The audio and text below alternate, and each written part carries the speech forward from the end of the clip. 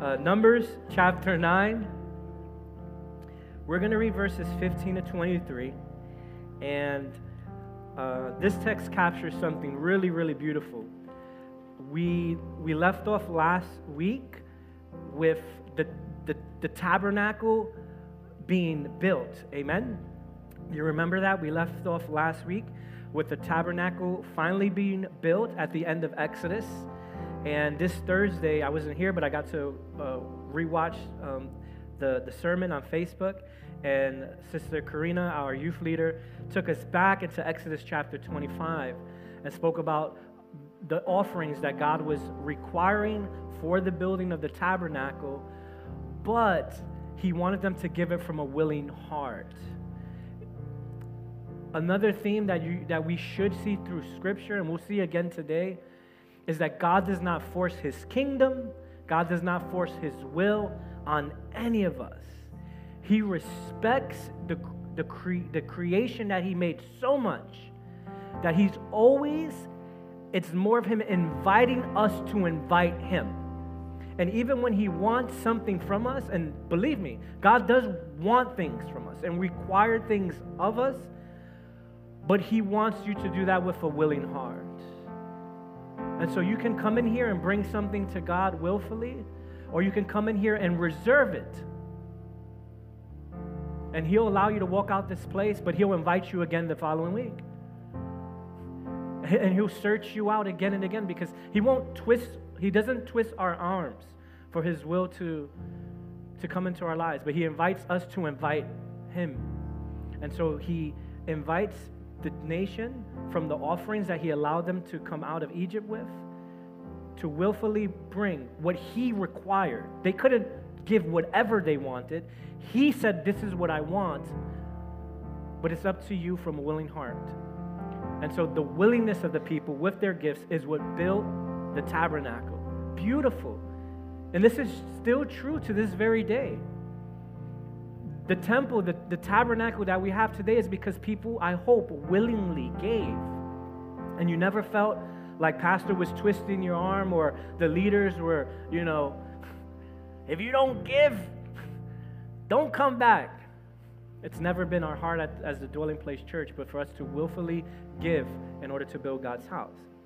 And so we left off in Exodus where the tabernacle is built, and Exodus, the final chapter, ends with the glory filling the tabernacle in a special and unique way. So I'm going to go forward to the book of Numbers, and we'll backtrack a little bit. But this captures something beautiful about that tabernacle, and it's very descriptive. It might seem repetitive what we're reading, but it's painting a beautiful picture. So Numbers chapter 9, verses 15 to 23. The verses will be up above me if you do not have them. If you're following along in your Bible or in a Bible app, today all the passages will be read from New International Version. It reads in the name of the Father, the Son, and Holy Spirit, and church says, it says, on the day the tabernacle, the tent of the covenant law was set up, the cloud covered it. Okay? So on the day the tabernacle, the tent of the covenant of law was set up, the cloud covered it. And again, we've learned this is not a storm cloud. This is not a natural cloud. This is a cloud of God's beautiful presence in glory. This is something of heaven. Amen? If it's not an earthly cloud, then what is it? It's a heavenly cloud that is what? Coming down. It's resting on the tabernacle, and the tabernacle is where? Not floating, it's touching the ground. So the cloud, the heavenly, is again touching the earthly. And when the heaven touches the earthly, the natural, that is when it becomes something very profound. Look, from evening till morning, the cloud above the tabernacle looked like fire. That is how it continued to be. The cloud covered it, and at night it looked like fire. Again, if you didn't catch it the first time. And it's not because I read it twice, it's because the author wrote it twice. Whenever the cloud lifted from above the tent, the Israelites, what? Set out. Wherever the cloud settled, the Israelites encamped. And so what we should see now is this picture of the cloud moving from the tabernacle, settling somewhere else, and the whole nation picking up the tabernacle, picking up their belongings, and following what? The cloud. Now, you guys, if you've been coming to the Dwelling Place Church for several years now, more recently, we have talked about following the cloud. Following the cloud. This is where we get such language from. It's a people who are in pursuit of the very presence of God.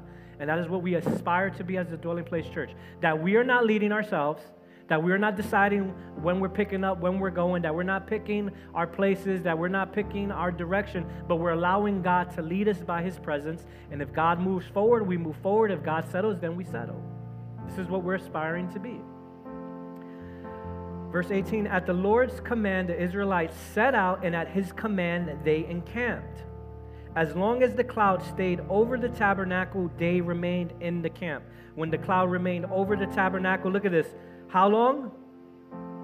A long time. The Israelites obeyed the Lord's order, and they did not set out. It's powerful. In other words, we'll stay here, Lord, as long as you want us to stay here, regardless about how we may feel here. Regardless if I want to change of scenery, God, if this is where you want us, then this is where we're going to remain. It's a challenge for us, if we're honest.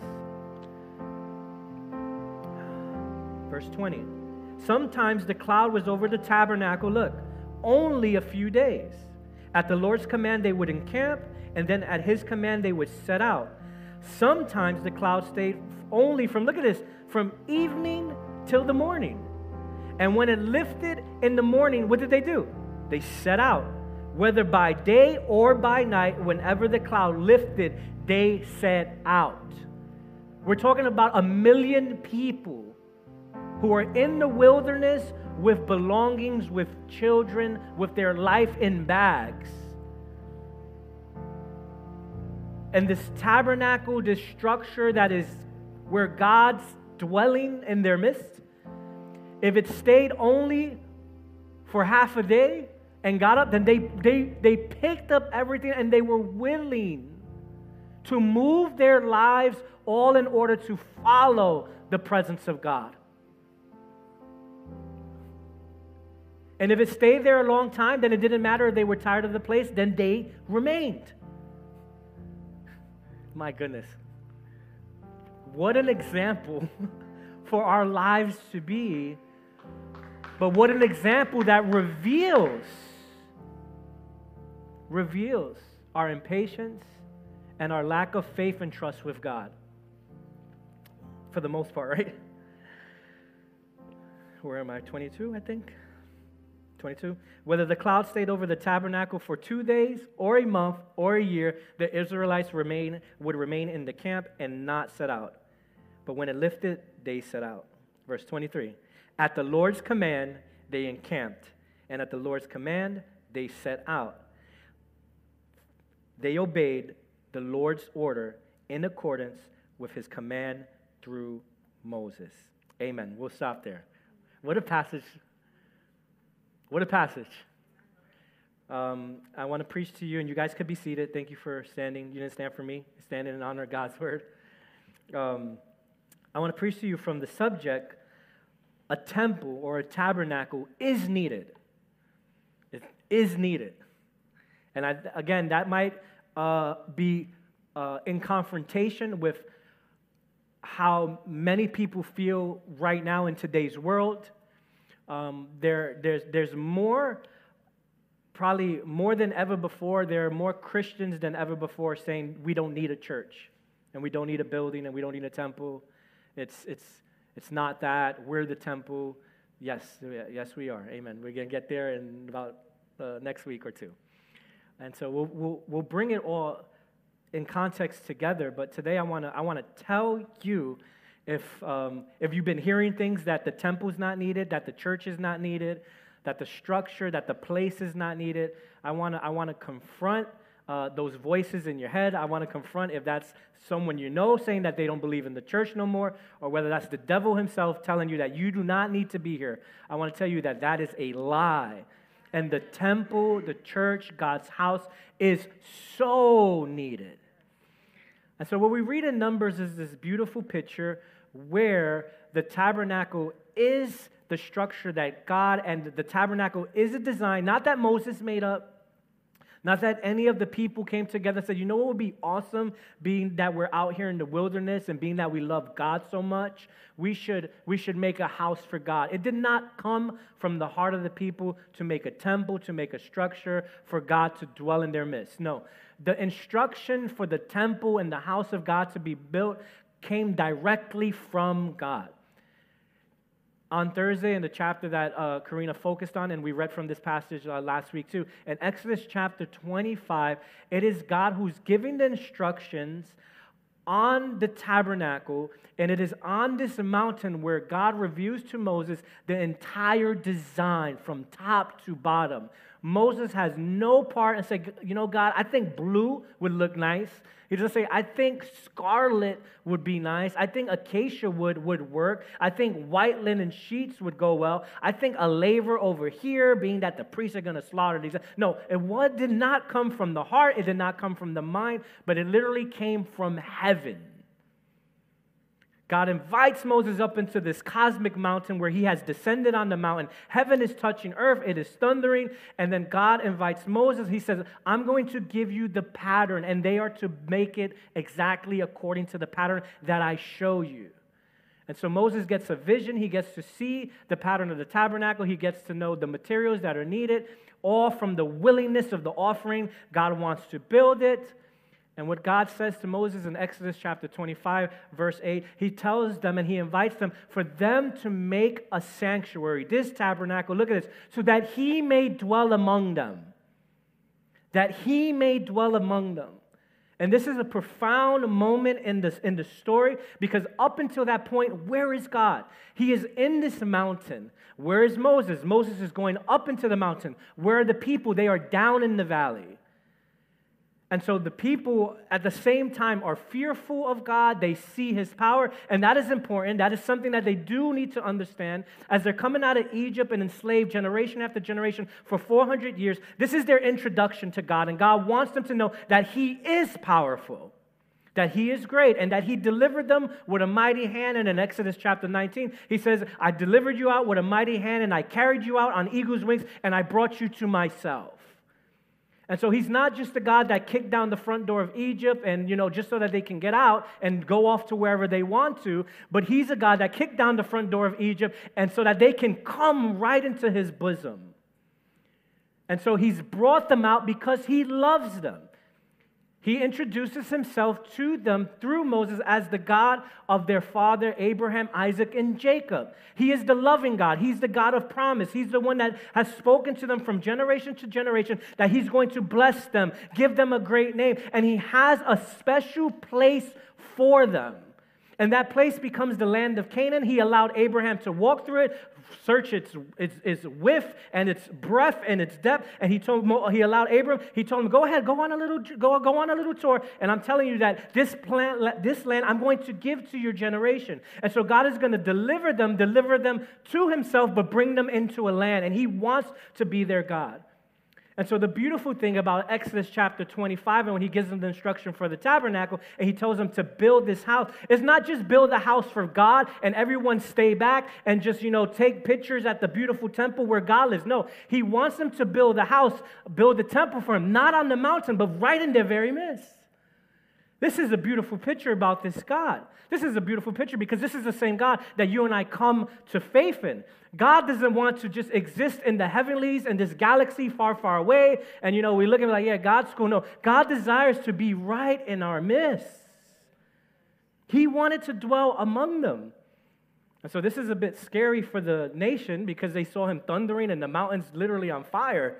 And God is speaking to Moses from the mountain. And at times they're like, Moses, you talk to God. We're okay with you talking to God. We'll be right over here.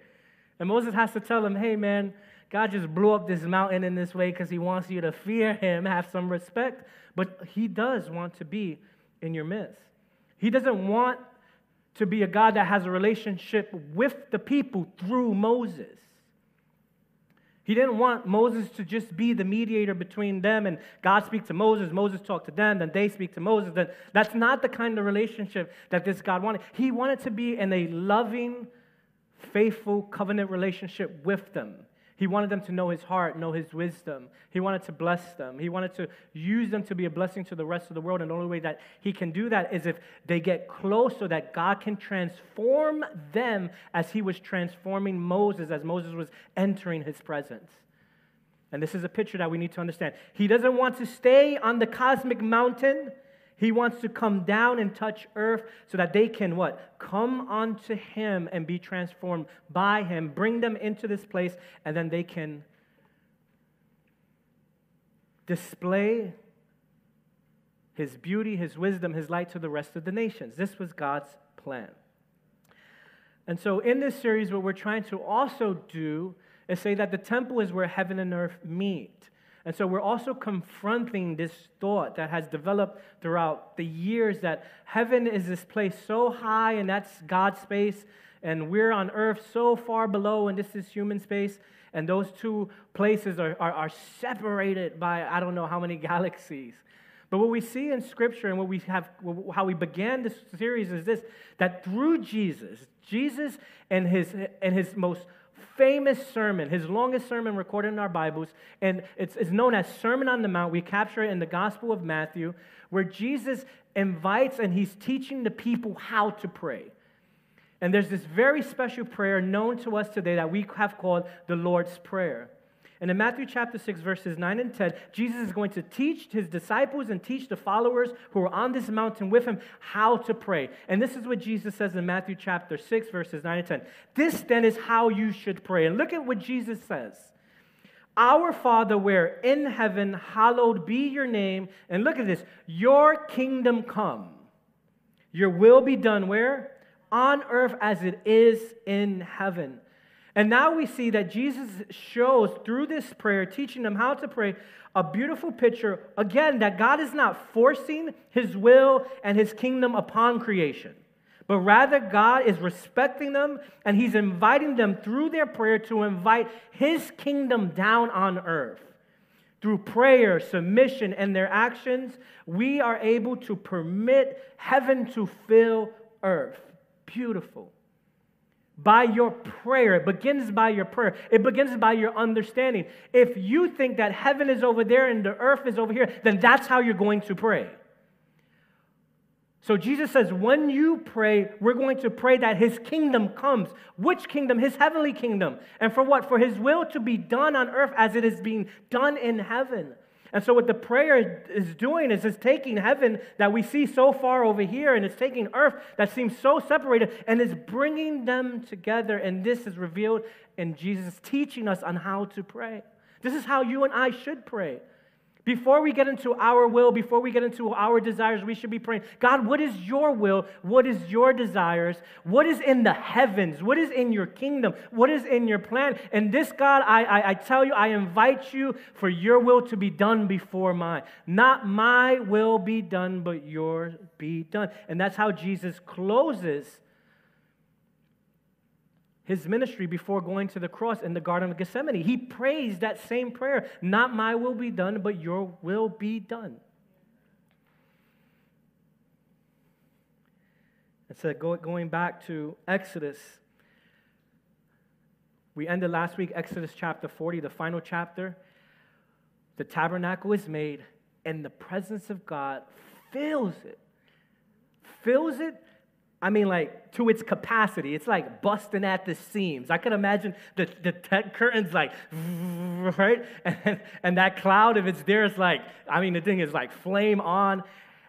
To the point that Exodus 40 ends that not even Moses, who was able to walk up into the mountain, there was so much more presence of God down in that tabernacle that not even Moses could go in at the moment. It's like they had to wait for that thing to tone on down. It's like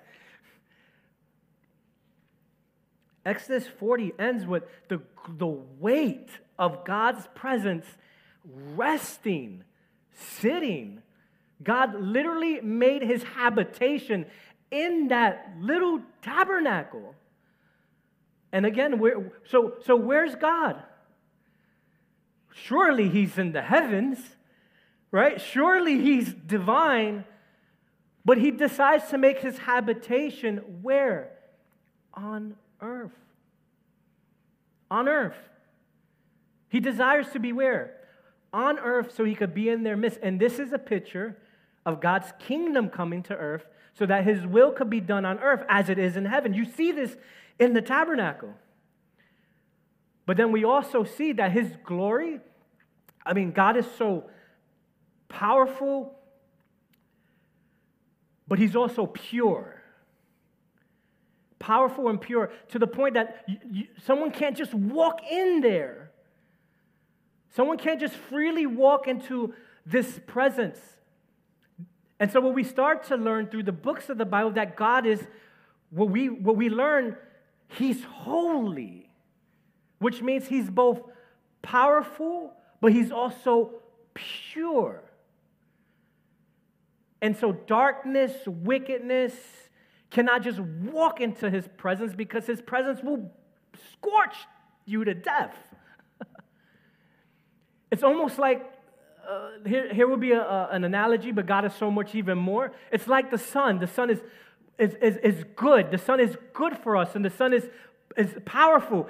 But the close you get too close to the sun, and that thing will kill you. And so God created our earth and the sun and positioned in such a place that we receive the benefits without it scorching us. And so imagine drawing near to the presence of God, the one who created the sun. And so God understands this, knows this about him, and so what God is going to do in his grace, he's going to allow them, despite their human corruption, to approach him without being scorched. Because he's not just a powerful God, he's also a loving God, and he wants to show that he is a father and they are his children. If you could just put up the picture of the tabernacle so we could just see this image that was out in the wilderness. And this cloud would lift from the tabernacle, and it just represented the glory of God with them. It was how they knew, yes, God's home. He's still here. God's still here. This ain't no regular tent.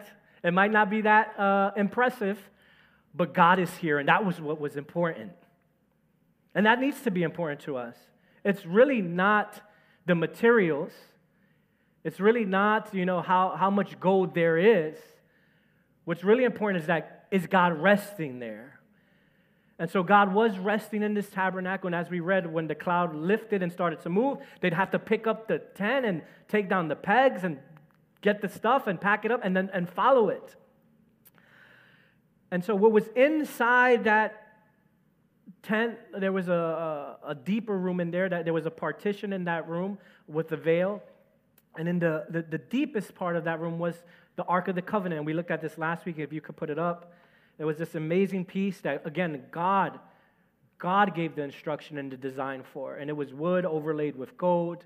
And there were 2 cherubim on it. And that was a cover, that top portion that could be opened up. And inside, God instructed Moses to put the law that he had given, the instructions, the words of wisdom were placed in there. And God tells Moses, this is where I will meet them. I will meet them there, where those 2 cherubims are there like guard dogs over this thing. It was called the mercy seat. That top cover was called the mercy seat. Some of us know it as the atonement cover. But it's there that they would bring this annual sacrifice of blood where the high priest would walk in and he would pour it there on top of the mercy seat. And it was there for God to receive the sacrifice or not.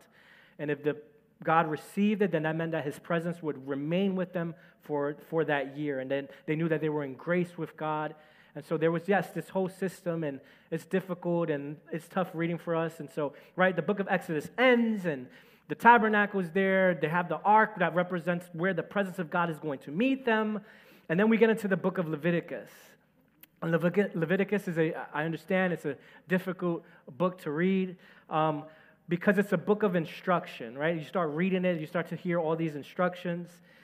But it's instructing them now, and I hope this makes sense. And you're like, I don't like reading this. There's not enough cool stories in here. Can I just move on to Numbers or something like that? A little bit more action there. But think of this. Exodus ends with God, what? Resting into the tabernacle. The presence of God is on earth. And you can't just walk in there. You can't just stroll through the front door. Not even Moses can enter at the moment that the God's presence is there. So God is there. He's there. And he told Moses, build me a tabernacle so I could dwell in their midst. But what's the point if God is there and the people can't enter? What's the point if his presence is just so strong because he's too holy and they're too impure? Then how can they even have genuine, authentic relationship if they cannot draw near? So I hope this helps. The book of Exodus is the instruction on how the people are to purify themselves in order for them to draw near. And it might be a little bit hard reading for us. It makes, yeah, you guys get the point, right? But it's how they are to draw near to God despite their corruption. It's to teach them that Yahweh is both powerful and pure, that he is holy, yet he desires to be in their midst, be a loving God, but his holiness is going to require their purity. And so when you start reading the book of Leviticus, you can see it's broken up into like 7 parts. There's like 3 parts here, then there's like a middle anchor, and then there's the final 3 parts.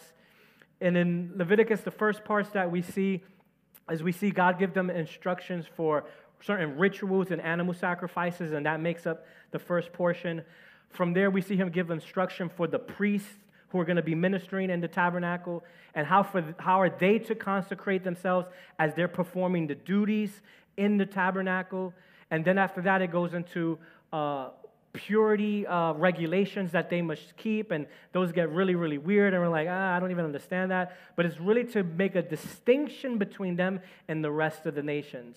And then you get to the middle of Leviticus, and then at the middle, the climax of the book of Leviticus speaks on the Day of Atonement, that day when the high priest goes to that mercy seat and pours the blood, and they enter into the grace with God, and there's instruction for them how to do that.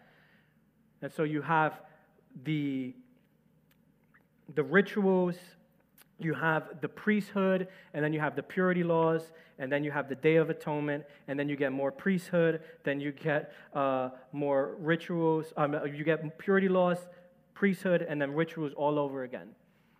And then the book of Leviticus ends. And if you survived, amen.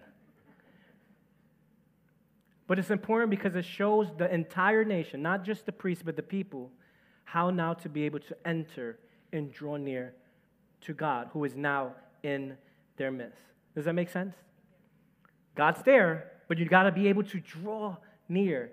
And so this is how they go from being a corrupt and unholy people to purifying themselves so they can get access and draw near to God.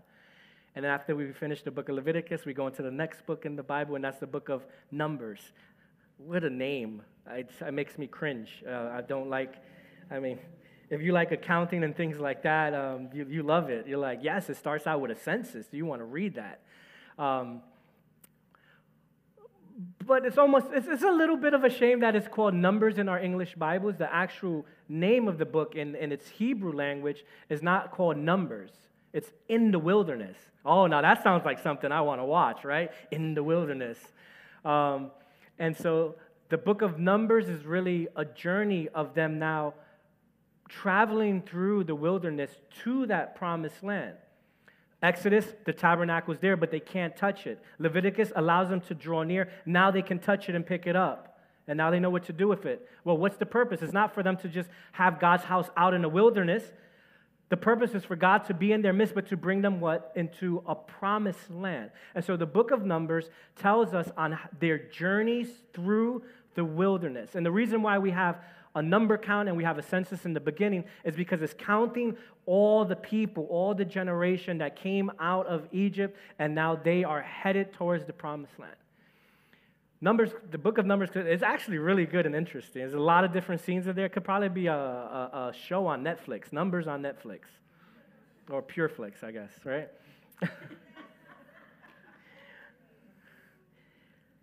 And so what happens is they were actually encamped by that mountain for a year, Mount Sinai, Mount Horeb. They were there for a year, getting instruction from God, getting the tabernacle, learning how to be able to approach God. And after they got all of that, then God's going to send them out through Moses, and he's going to head them towards the promised land. And so Numbers is the road trip. It's the journey from that mountain towards the promised land with the tabernacle. This is why when we read in Numbers chapter 9, it's talking to us about how they moved with the tabernacle as they set out on their journey. And Numbers 9 is really beautiful because it shows what? That the tabernacle is the center of all that they do. They're not going out on their own. They're not leading the way. Moses is not making up how we go to the promised land. They're really trusting God.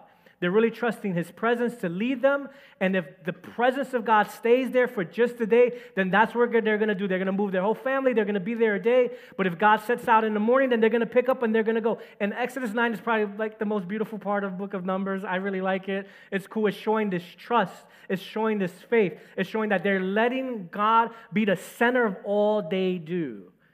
And what was beautiful, when they finally set out after the census is done and they're going to head out towards the promised land, all the tribes, they get into a special order that God tells them to go in. And then the Levites, who are the priests, the workers of the tabernacle, this is how God leads them out. They take the Ark of the Covenant, they pack up the tabernacle, fold it, put it in its boxes.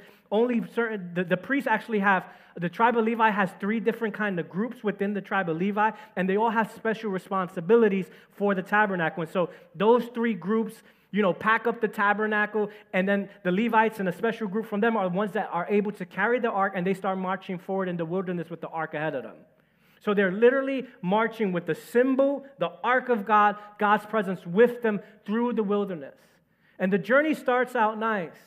But when you read the rest of the book of Numbers, things go south for them. You see their lack of trust in God. You see their rebellion. Eventually, it's in the book of Numbers that Moses brings them close to the outskirts of the promised land, and God picks men to go out and spy the land, and it's where these men go and they spy the land for 40 days. When they come back, they sent out 12 spies. 10 of the spies are like, yeah, the land's nice, but there are giants in the land, and we can't do it. Only 2 spies say, yes, the land, this is a good land. We can do this. That's Joshua and Caleb. But the rest of the majority outweigh the 2 who believe that they can. And so they don't believe after having the presence of God in their midst. They're afraid of some dudes who are kind of tall in the land of Canaan. It's like, come on, guys. A cloud is leading you.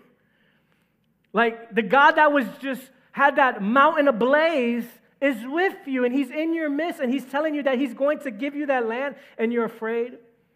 And so their fear, their unbelief, they do not go into the promised land. And Moses is upset. God is frustrated with them. And as a result, God does not allow that whole entire generation to enter into the promised land. Why? Because they did not want to go into the promised land. And so they forfeit the blessing. And so God reserves the blessing of the promised land for their children. And this is really just supposed to be like a 2-week journey from Mount Sinai into the promised land. Just 2 weeks, you should be there. God's with you. And it turns into a 40-year journey in the wilderness until that whole generation dies, and then it's their children who are left to enter into it. And so the book of Numbers ends, and what do we got next? Book of Deuteronomy. If you made it that far, go you. I'm proud of you. It's the final book of the Torah. It's the 5th book of the Torah. And in the book of Deuteronomy, we see Moses. He brings them. They're back in front of the promised land. They can see it. And so now, who is Moses with? He's with the children now. They're just older now. Their parents died out in the wilderness in those 40 years because of disbelief and fear. And so now Moses, God has their children, and now He has them in front of the promised land. And so now what He's going to do, He's going to recount the law. He's going to give them the instruction that they had received, that their parents had received, and now He's going to tell them, you cannot be like your parents, who for their unbelief and their rebellion did not enter into the promised land. And so when you read the book of Deuteronomy, you start to see the law happen again. You're like, I thought I read this already in Exodus somewhere. You probably did. It's just the words of Moses again, but going to a different generation so that they can enter the land that God promised that he would give. So that's where we get into the book of Deuteronomy. What Moses does is he gets them there and then he says, all right, guys, if you obey God, if you love the Lord God with all your heart, mind, soul, and spirit, and you obey him and keep his instruction, then you will have these blessings when you enter the land. And there's chapters that are devoted to Moses saying, you get this blessing if you obey these blessings. But then Moses, is in his wisdom, he tells them, but if you disobey, then these are the curses that will come upon you. And so Deuteronomy ends with Moses getting old, and also because of Moses' own frustrations, he's not going to be allowed to enter into that promised land. And so God is going to prepare the next person to lead the nation. And in the book of Deuteronomy, we see God appoint Joshua. And so Joshua is going to be the one in the book of Joshua that's going to take them into the promised land. And so Moses is not going to be able to enter.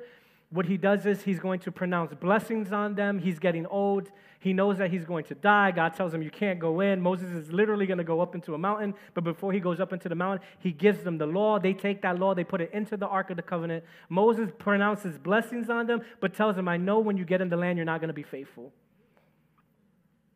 But he still blesses them and encourages them to obey God.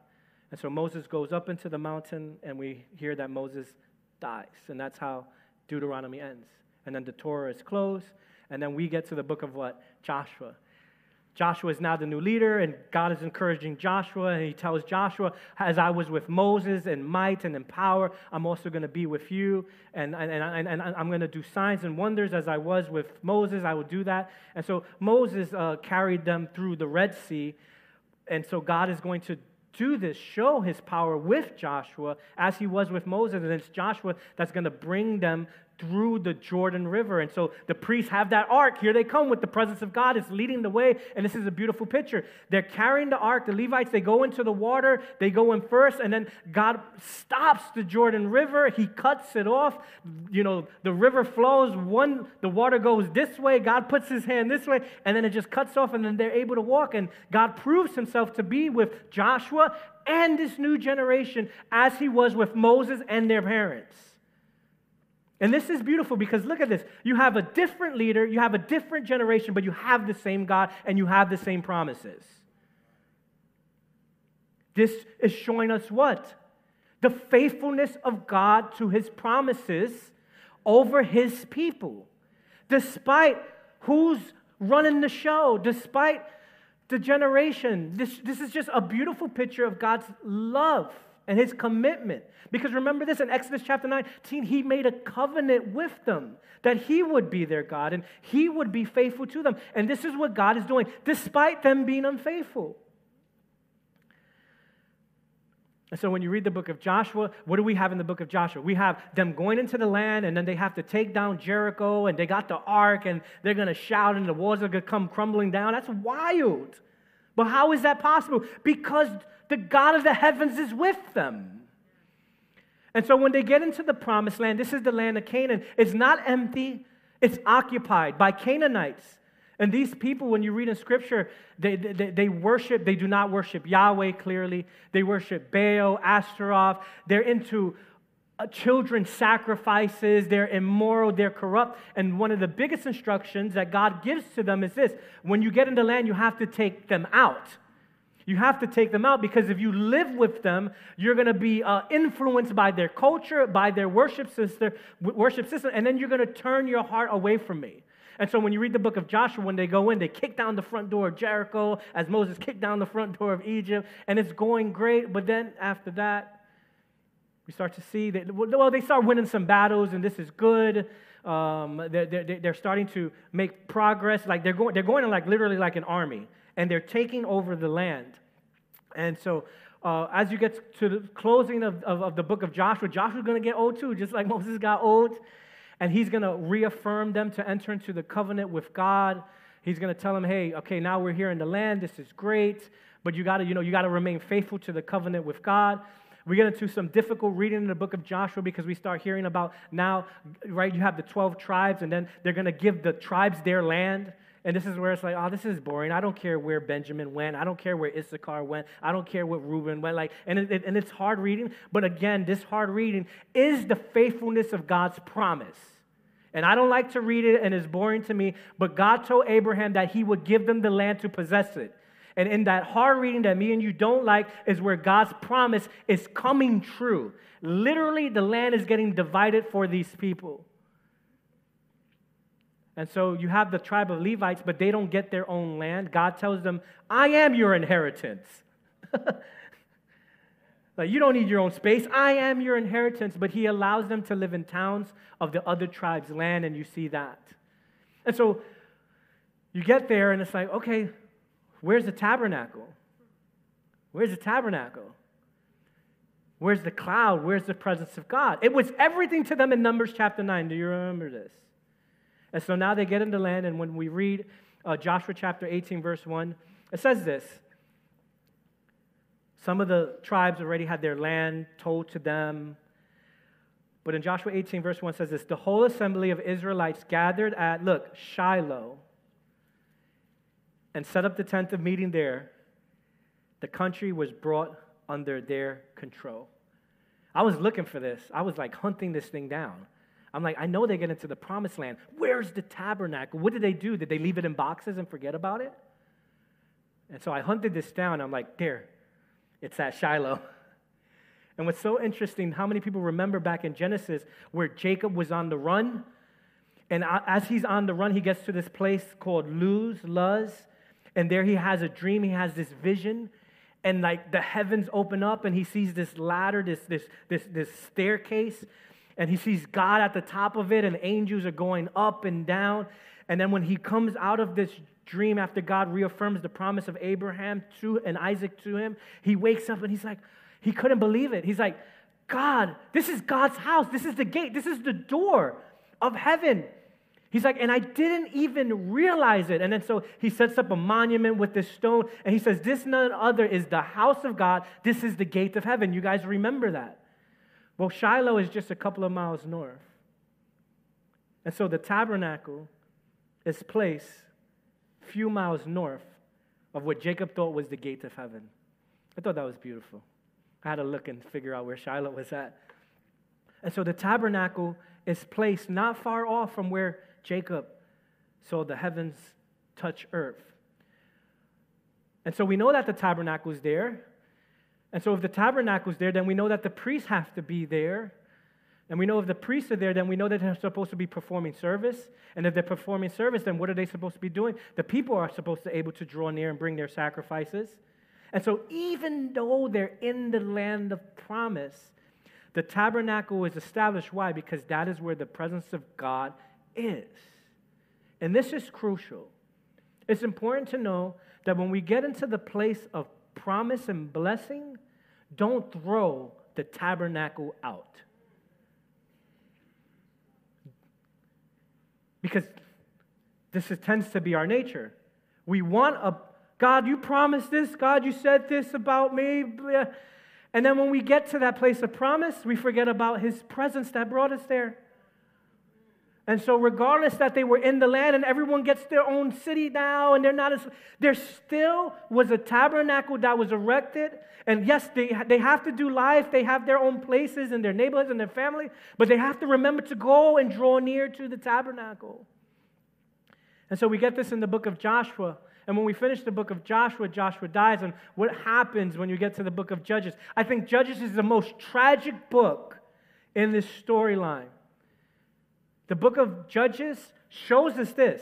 It tells us that, yes, they possessed the land, but there were still occupants, other Canaanites still there that they had yet to conquer and to clean out. But the Bible tells us this, that when they go to war with them, rather than cleaning them out and pushing them out, they allow them to stay in the land. Now, this goes against the very instruction of God. When you go in, you have to take out the Canaanites. You have to drive them out. Why? Because if not, you are going to be influenced by their culture. And so what happens to them, They go to war with them. They realize that they're too much for them. And rather than just driving them out or wiping them out, they allow them to be used as slave labor. This was not an instruction from God. And so they start doing this with the rest of the Canaanites that are in it. They start allowing them to live and just use them as forced labor. So what do you think happens? Well, now that they're there, guess what starts to influence them? Their culture, their ways, and ultimately, they take on their worship. And so now they're worshiping at their shrines, they're worshiping at their altars of Baal, at their Ashtaroth poles.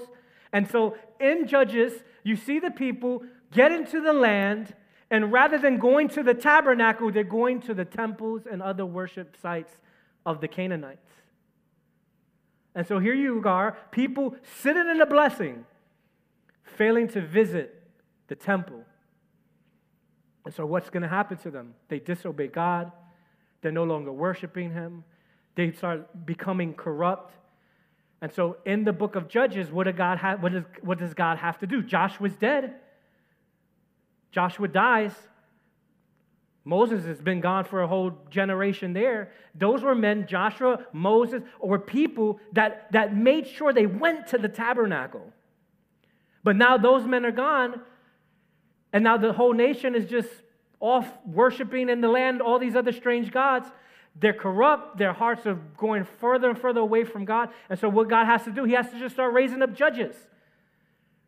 As a consequence to them disobeying God, God then allows their enemies to start winning battles over them. So God's plan is to raise up a judge who will help alleviate them from the hand of their enemy so that it could draw them near back to God. And usually what will happen, this is the pattern of the book of Judges. The judge comes, brings deliverance from their enemies. This is supposed to draw them nearer to God, but then the people don't. That judge eventually dies as a human person. They die, and when that judge dies, they go right back off into worshiping other gods. And this becomes the pattern. And we get all these different judges that God rises up. And by the end of Judges, it is a catastrophe. They get into civil war with one another. They do not worship God. There's little talk. The conversation of the tabernacle, that in Numbers 9 was everything to them, fades into the backdrop of their lives. They start living wild. And by the end of Judges, you cannot tell the Israelites from the Canaanites. And these were people who were supposed to get into a land, seek God at His tabernacle, and be transformed in their image so that they could be a light to the rest of the world. But the total opposite takes place in their life. The total opposite. All while God was being faithful to them. So the question to ask here is, what happened to that tabernacle? They let it fade to the backdrop of their lives. What happened to the temple? What happened to the sacrifices? What happened to them searching God? It faded to the backdrop of their lives. What happened to that cloud? Surely they didn't see it anymore.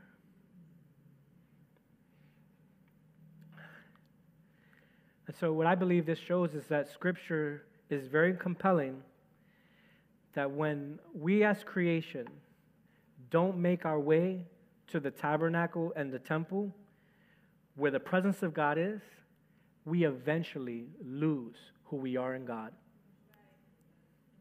As much as we want to deny this truth, as much as we want to say, no, I don't need to be at the temple to be fine, I haven't seen too many people who have disconnected themselves from visiting the temple and in the long run be okay. And this is why it's so important that we understand that being here is important. Being here is important, like that it becomes a priority. It's where we are transformed. And we talk about coming to church and being in His presence, and it's where we come and we sing and we worship, and our hopes that are in worship, we're being transformed. And we say this all the time, when you worship, things change, and it's part of it. It's part of a change. but it's also learning God's word that truly transforms you. You got to know that it's understanding God's word that's going to transform you. And so this is why at the Dwelling Place Church, worship is a priority, but so is the word of God. I know what it is to sing and nothing changes. I know what it is to like a beat and I think I'm worshiping. I know I just like the song, and I sang the song, but I wasn't really transformed. And this is why it's so important that our churches, that we're sharing the word of God and not our own ideas. Because what if we're just singing songs and then the people who are getting up here speaking are just sharing their own ideas? What change can even happen? Then we're just a group of people who come together on a Sunday in religious activity, but nothing's happening. And so the thing is, we have to get to the temple, and we have to make sure that His presence is the priority. And when we talk about being in the presence of God, it's not just singing, it's really searching God also at His word to be challenged and to be transformed. For those people who say, I'm the worship type, not the word type. I'm the worship type. I'm not the word type. Like, I can't do the word too long. Pastor, you preach too long. I can't do the word. I tune out after worship.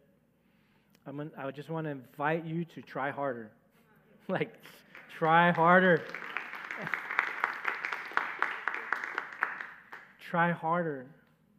And don't get lost out in that beautiful lobby over there. Do not turn that coffee into a shrine of Baal in your life and get lost out there. Like, we have plenty of time after service. You guys never go home either. I have to be like, leave, please, leave eventually. It's beautiful. So no, we have time. That's one of the beautiful things that we love about our church and being in this temple is that we can worship, we could get into the Word, and then we can be in communion together. But everything has its time. Everything has its time. But it is about being at the right place at the right time as well. And so these people were in the land of blessing and neglected the tabernacle. And you then saw that reality come true in their life. And so again, I just want to invite you to keep on pushing. So what happens? Well, we get a little further along in our Bible. Don't worry, Bible study is coming to an end shortly. We're going to start to wrap up now. When you get to the 1 Samuel, this is where the reading gets a little bit easier. So just survive those hard parts. I hope you have a general scope of what's happening so that when you get here, you know what's taking place. When you get to 1 Samuel, believe it or not, you read and you realize that the tabernacle is still in Shiloh. That's the mercy of God to keep that thing up. Because you have generation after generation, all these judges, and the Israelites are like the Canaanites in the land. So it's the mercy of God that the tabernacle is still in Shiloh, but can you imagine the condition of that tabernacle? Can you imagine the condition of the leaders? In 1 Samuel, we're introduced to the high priest of the temple. His name is Eli. And I'm just going to tell it like it is. He's lazy. He's just there holding the position. And how you know this is because the text tells us he's the high priest and he has his two sons who are also priests. So these are the people who what? Who do the work and service of the temple. High priest and his sons. And the Bible tells us this, that they're scoundrels. That when, believe it or not, there are still, while the whole nation is corrupt, right? And there were still a few people who were honoring the instruction and would go yearly to bring their sacrifice. Thank God for those few people. This is why I thank God for you. I really thank God for you because in the grand opening, everybody and their mother is here. And I love it. It's good for pictures. For pictures' sake, it's good. But throughout the years, I've learned to appreciate the small crowds. I have. And rather than looking at the chairs and saying they're half empty, I have to see that there's a heart of people that are full, that are pushing to be in the tabernacle.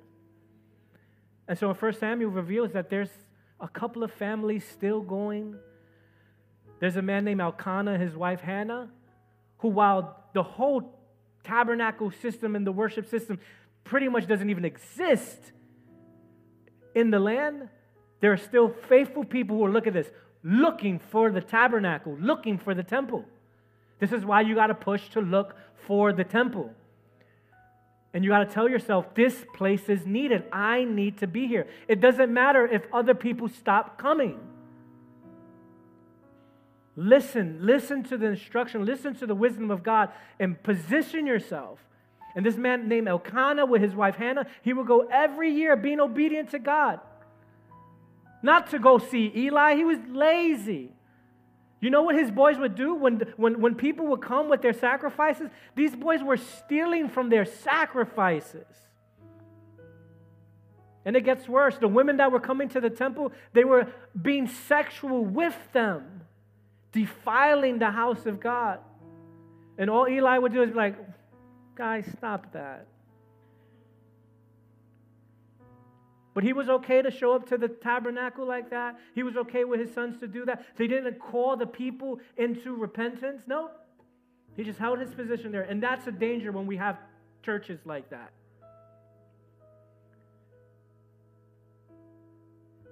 You know when that happens? When we think that this is our house and not God's.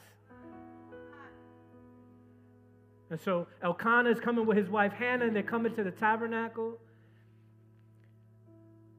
And the story is that she's barren and she can't have children, and she gets to the temple and she's crying. She's like, God, would you remember me? Remember me. Would you remember me? Remember my womb. And so God hears her and God blesses Hannah. But Hannah told God this, if you bless me, look what she says, if you bless me with this child, I will not just bring him to the temple, but I'll give him to the temple to be of your service. My goodness. I won't just bring him to church. I'll give him to the church. And God hears her heart. And after he's born, she raises him. And once he's finally weaned, she fulfills her promise to God. A woman brings him and drops him off at the temple. Everyone might be like, this is crazy. You're going to drop him off to Eli and those boys? In one sense, that is crazy. But more than her giving her son to Eli and the boys, she was giving her son to God and giving him to serve in the temple. And this was all that God was looking for. People who would genuinely come to the temple to give themselves to God. It wasn't about going to church. It was about giving yourself to the God of the temple. And so God says, he sends a word that he's going to reject Eli and his sons. And what happens simultaneously is that as God is rejecting Eli's sons, he's receiving the child. And what's going to happen is God's going to make a transition of authority right there in the temple. It says that the Philistines come to attack, and so the Israelites go to war, and they're like, oh, we know how we can crush these dudes. Let's just go get the ark. We bring out the ark and shove it in their face, and the God of our fathers is going to show up and crush these dudes. And so Eli, guess who he asked to carry the ark? The two sons come out with the temple, with the ark. Get out of here. Get out of here. These boys who were stealing from the temple, these boys who were stealing the purity of women, are the ones that go carrying the ark so they could go show their trophy to their enemy and beat them up? You think God is there? What do you think God allows to happen? He allows their enemies to defeat them, kill the sons, and the ark to be stolen by the Philistines.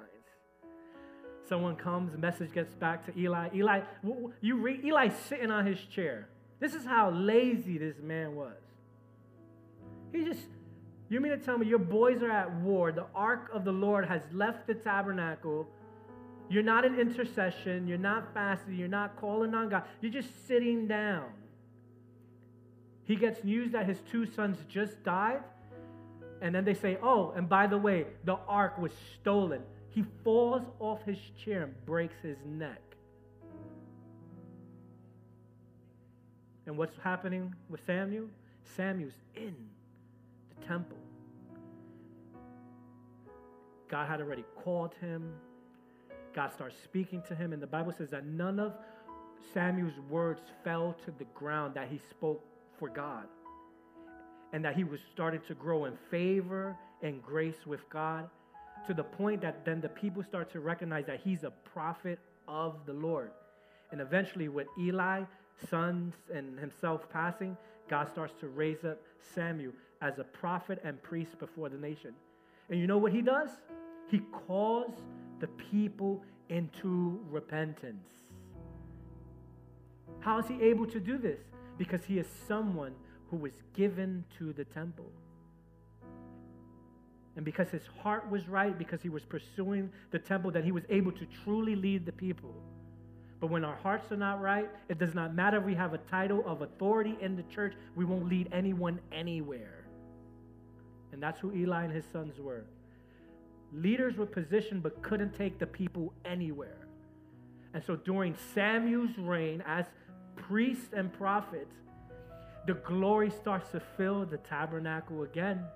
And the fear of God comes among the people. But just like every one of these men, what happens to them? They get old. And you know they're going to die. And so what do we read? We read then that as Samuel got older, we read this in 1 Samuel chapter 8, verses 4 to 7. That as Samuel gets older, his sons, his very own sons too, they don't fear the Lord. And so then all the people are like, yo, Samuel, your boys, they don't serve God like you do. And we read here, it says, so all the elders, this is verse 4, of Israel gathered together and came to Samuel at Ramah. They said to him, you are old and your sons do not follow your ways. What do you think they should have said next? I think what they should have said was, your sons don't follow your ways. We need to follow your ways. We need somebody in this temple. If your boys are not here, we need to get back to that temple. But they don't say that. They don't put the priority on, we need this temple still, even though your boys are corrupt. They said to him, you are old, your sons do not follow your ways. Now appoint a king to lead us. Look, such as all the other nations have. And so what do they think they need as the solution? They think they need a king like the other nations. So they're looking at the example of other nations. And they're like, we need a king over us. Since when did they ever have a human king over them in the first place? Moses was not their king. You know who Moses was? Moses was one who erected the temple. Joshua wasn't a king. He was someone who established the temple. What they need is someone that cared for the temple, not a king. The only king that they needed was the king of the temple. That's the king that they needed. Verse 6 says, but they said, give us a king to lead us. This displeased Samuel. So he prayed to the Lord, and the Lord told him, listen to all that the people are saying. It says, listen to all that the people are saying to you. It is not you they have rejected, but they have rejected me as their king. The king that they really needed was the king that always dwelt in the temple. And rather than their heart saying, all right, Samuel, you're getting old and your boys don't want this, we got to draw near to the temple, they say, we need you to give us a king. Today I want to tell you, church, till this day, you don't need a human king. Don't ever think your pastor's a king, that I'm sitting here like, and this is my throne. Please don't think Pastor Tanya is the queen. She's my queen, but she's not like, you know what I'm saying? Like, it's not about us humans being your kings and queens. More than the king and the queen, you know what you need? You need this temple. Remember, it didn't matter if it was Moses. It didn't matter that it was Joshua. What matters is if the temple was cared for and God's house was taken care of, then his presence remained with the people and it filled their lives. And so this is what we need. This is what we need. We need the temple, not because we need kings, but because we need God's presence. And I love when we get into the New Testament, the rest of their story, you're going to have to read it. I'm not telling you that today. You read your Old Testament. But by the time we get to Jesus, when Jesus is born, the temple is in bad shape again. And so through the Gospels, what you see Jesus doing is he's confronting the leadership that what? That is serving in and out of the temple. You see him deal with scribes. You see him, combat with Pharisees and Sadducees. And you actually see in the Gospel of John, in the beginning, he goes into the temple and he goes ballistic. Because he sees that the same thing that was happening during the time of Eli and his boys, where they were cheating people at the temple, is happening. And in John chapter 2, he starts whipping people. Can you imagine this? He starts flipping tables. And he says, you're not going to make, look, my Father's house a den of thieves. And the leaders there, they're like, who gives you this authority?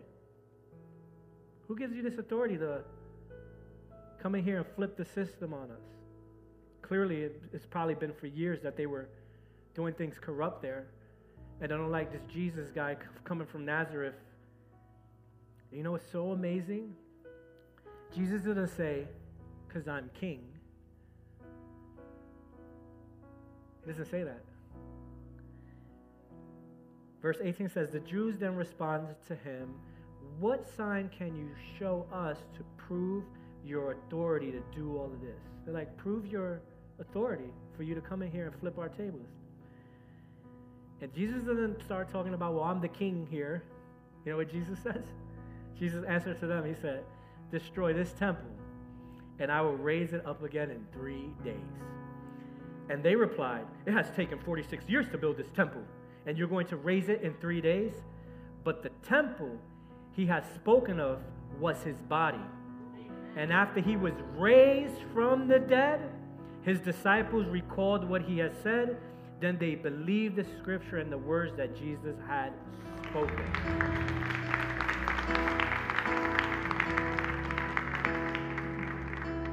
What I find so beautiful is that when Jesus could have just said, I'm king, he doesn't. He says, I'm temple. He says, I'm temple. And his whole life journey is about him inviting men and the crowds to come, not even to a king, but to come to the temple. That profound, because we did a whole series, King Jesus. And we know he's king. But he wants to invite us into the temple of who he is. So that we can what? Experience the presence of the Father. And while Jesus could have been like, I'm king, King Jesus, and coming on my horse, right? Even Jesus was always pointing the people towards the Father. And so what Jesus is then saying, as the tabernacle was for Moses and for Joshua and for Samuel, as the tabernacle was the place that people went to in order for them to experience the presence of God, what Jesus is saying, I am the place where you come to experience the presence of the Father. So what Jesus is also saying, it doesn't end with me. I want to bring you to the Father. We could probably talk about that for days, but Jesus doesn't say, I'm the be-all, end-all, king-all, and though he is. He says, I am the temple. You come to me. This is where you experience the presence of the Father. And it's there where we are transformed. So don't let anyone tell you you don't need a temple. If they do, tell them to open up their Bibles to Numbers chapter 9, and you show them. And you go through the whole Old Testament with them. So church, we need the temple. And the beautiful thing is that we learn then that while we have this physical temple, the real temple is Christ Jesus. And so if we lose Jesus in this place, if we stop speaking about Jesus, if Jesus is not king of here, if this becomes about what we want, how we like it, the next coolest church on the block, and we lose Jesus in this place, then we become like the temple during the time of Jesus that had its structure but had no presence of God. We become just like Eli and his sons who have positions here and yet are unable to bring people to God. So we need this place, but we need to understand that Jesus is our temple. Amen? I'm going to end with this passage of Scripture. Later on, David, who's the man who God chooses to lead the people, in Psalms 27, he said this, one thing I have desired of the Lord, that will I seek, that I may dwell in the house of the Lord all the days of my life, to behold the beauty of the Lord and to inquire in his temple. For in the time of trouble he shall hide me in his pavilion. In the secret place of his tabernacle he shall hide me. He shall set me high upon a rock. And so I just going to pray now with you. Father, we thank you, Lord. We thank you for being here, for still choosing to dwell with your creation, Lord. Father, thank you for this building. Thank you for the gift of giving it to us. I thank you, Lord God, for the people that gave their offerings and their time and their resource in order to build this place, Lord. So we're grateful for it. We're grateful that we have walls. We're grateful that we do have chairs. We thank you that we have a place for our children. We thank you that we have a room for us to fellowship and congregate, Lord. But more than anything, Lord God, we thank you for you, Lord. We thank you for the grace that brings us here, Lord. David prayed that the one thing he desired was to be in your house, Lord. So I pray that that becomes, Lord, the posture of our heart, that our desire and our will is to be here, Lord, and not just to see people and to have something to do, Lord, but to experience you, to hear of your wisdom, to worship you, and to be transformed by you. Father, today, Lord, I pray for anyone that is afar off, that they know because of you they can also draw near, that you are our righteousness, Lord. And Father, through your death on the cross, you made the ultimate and final sacrifice that needs to be done, Lord. So Father, you became, Lord God, the sacrifice in that temple, Lord, for us, so that we could be washed and cleansed, so that we can come near unto you.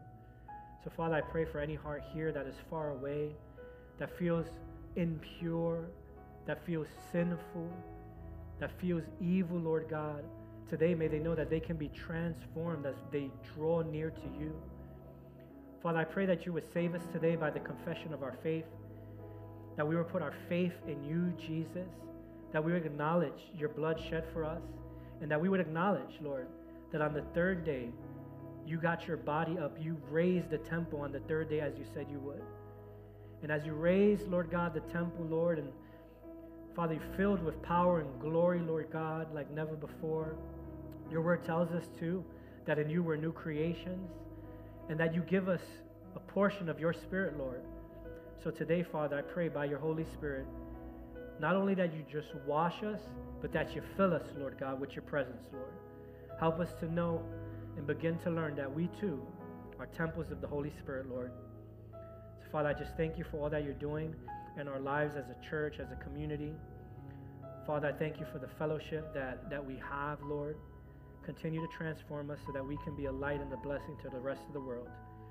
We pray all these things in Jesus' name. Amen. Amen. God bless you guys.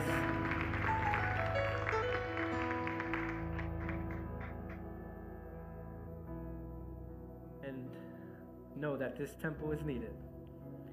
And so push yourself to be here.